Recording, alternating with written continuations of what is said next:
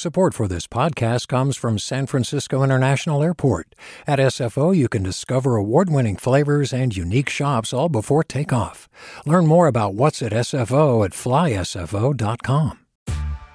Hey there, this is Brittany Luce from NPR's It's Been a Minute. KQED's podcasts like The Bay Curious, Mindshift, Right Nowish, and more all tell the stories of the Bay and beyond with reliable, human-centered journalism.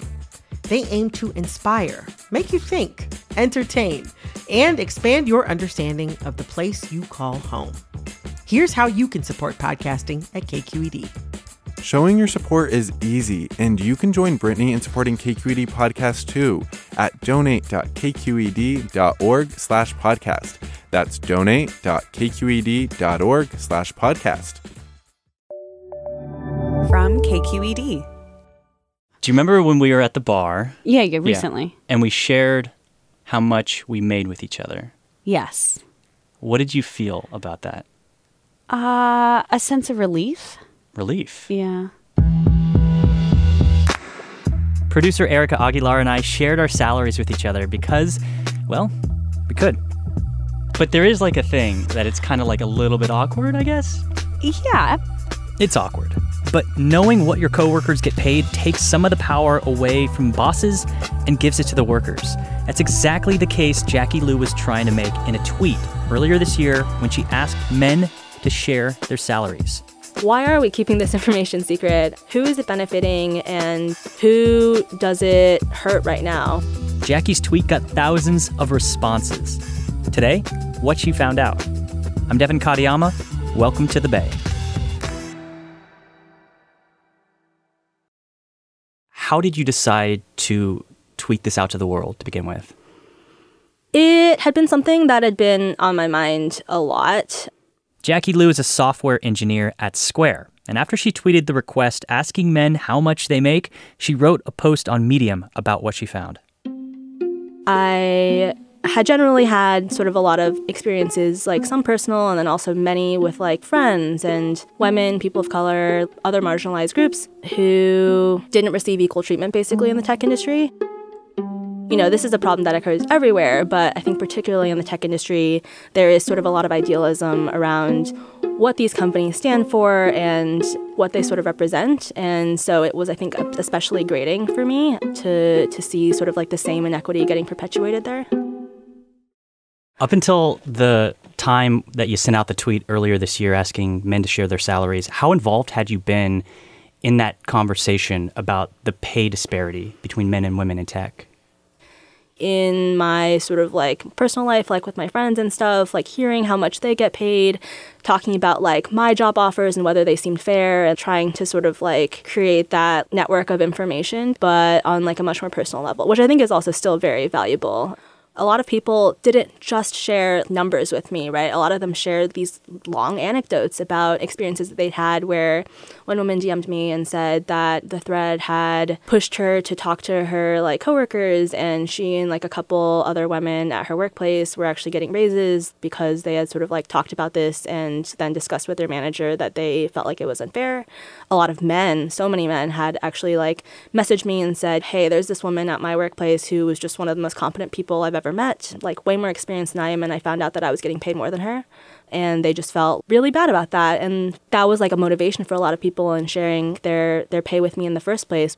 So who were the people that were reaching out? The vast majority of the people are in software engineering, which was not explicit, but obviously because I am and because most people who follow me are, so they're tweeting into their own audiences, right, which are also all software engineers. There are also some designers, PMs, people in sales, people in marketing, but much fewer. I know you mentioned in the article how much you made. Can you just tell us how much you make and where that falls in the line? It's about the median. I get paid $130,000 a year for my base salary, and then I had a $190,000 initial 4-year stock grant, which comes out to $47,500 a year approximately, because like a quarter of it vests every year. A big part of what you're talking about is this idea of transparency and people being open in the first place to share this information, which more or less out of the hands of the employer. Like we could share this personally. I can go up to one of my coworkers and her and I could share our salaries like we've done in the past. But that means that you have to have people who are willing to be that transparent. I think real transparency comes from people feeling a sense of psychological safety in their workplaces. This is 100% legal to share how much you get paid with your coworkers by like federal law, but people don't feel like they can do that. I remember talking to my mom actually after I wrote the piece and she read it.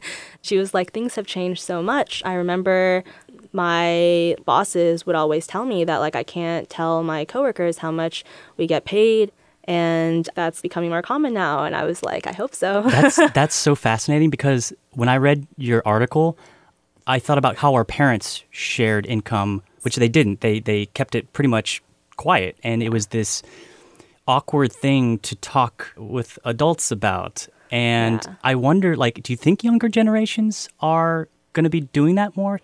I do think that is changing. There is sort of this wave of why are we keeping this information secret? Who is it benefiting and who does it hurt right now that this information is so asymmetrically distributed? Well, are there any drawbacks to sharing compensation among coworkers? There are like logistical complications in terms of people feeling like their pay is unfair, someone else's pay is unfair. And like the argument that a lot of people have made is that it is sort of distracting.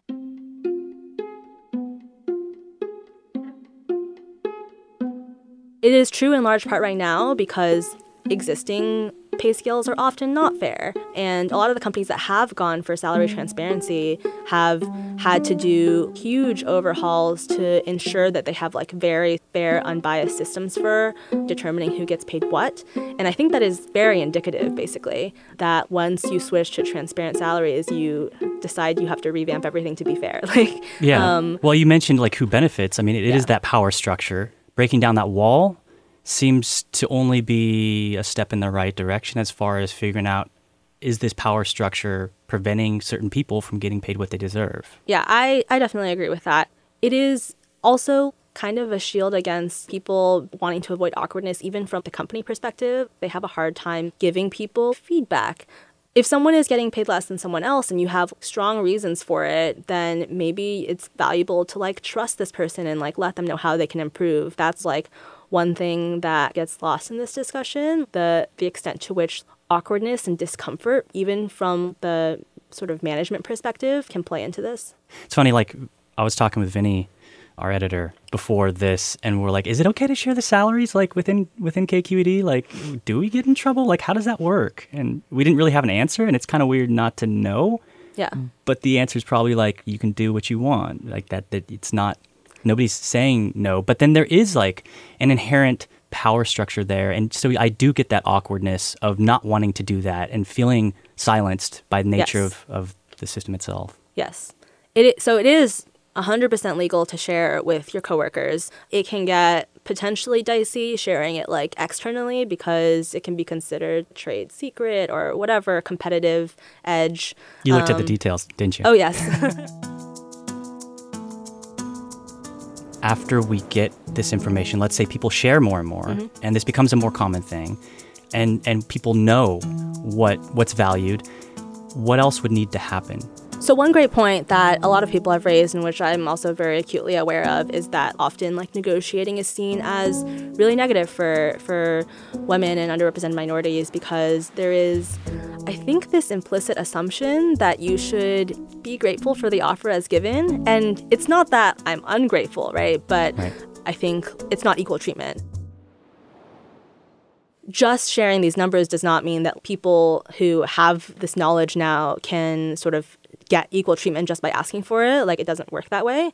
But I think it can help in sort of like a broader sense of changing the expectation that people who are currently underrepresented in the tech industry will just sort of be like happy with whichever offer that they get, even if it is relatively unfair, and like having them be armed with more of that knowledge and saying no more often to offers that are just not good.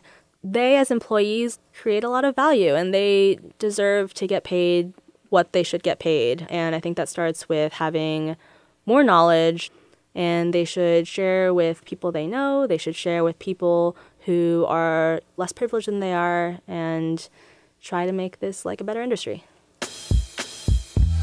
Jackie, thank you so much. Thank you. Jackie Liu is a software engineer at Square.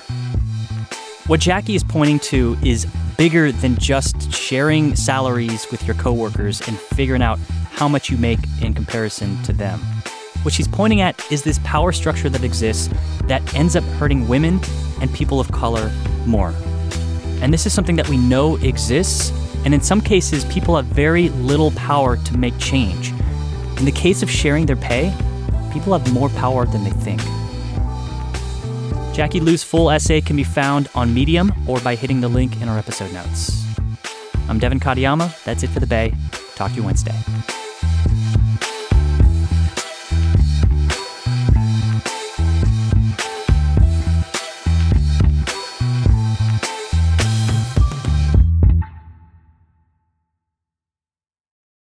Do you love learning about the San Francisco Bay Area? Its history, its people, its unique blend of cultures? Then you should check out the Bay Curious book.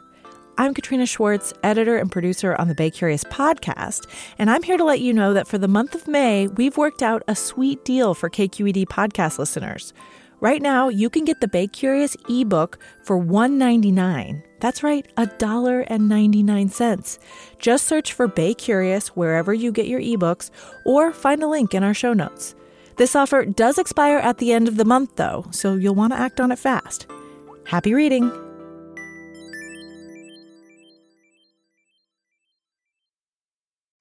Hey, it's Avery Trufelman, host of Articles of Interest, and I've got to say, I've been a fan of KQED ever since I was a little kid, and I would come out to San Francisco to visit my grandma. It was just what we'd always turn on every time we got in the car, every time we were making dinner and turning on the radio. It was always KQED.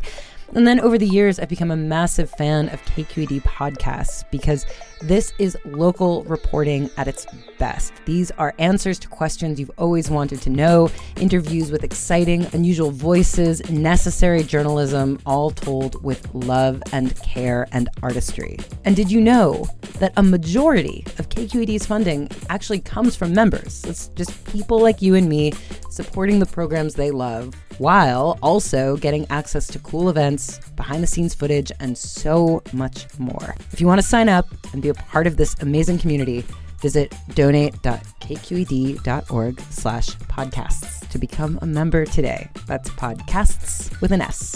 Thank you for listening, and thank you for your support.